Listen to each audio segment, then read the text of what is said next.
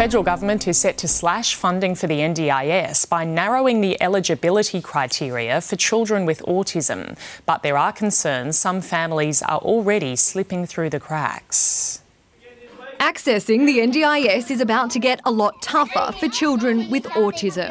The federal government looking to tighten the eligibility criteria to rein in spending on the scheme, which is forecast to cost taxpayers $42 billion this financial year and $90 billion by 2031. What we want to make sure is that this is a more human, less bureaucratic program, and that every dollar of this program is actually going to people with disabilities that need it across the community.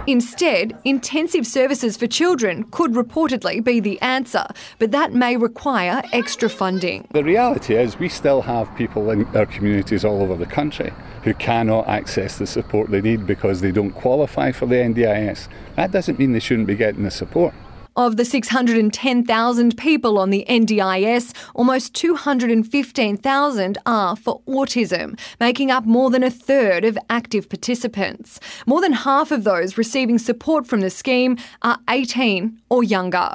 A recent report by the Australian National University found autism diagnosis rates in Australia are among the highest in the world, double that of Canada, 2.5 times higher than the UK. With the uncertainty around where the scheme review is going to land, there's probably a high degree of anxiety, both with people who might in the future expect to access the scheme and for those who are already on it. National Cabinet will consider the review when it meets next month. Melina Saris, 7 News.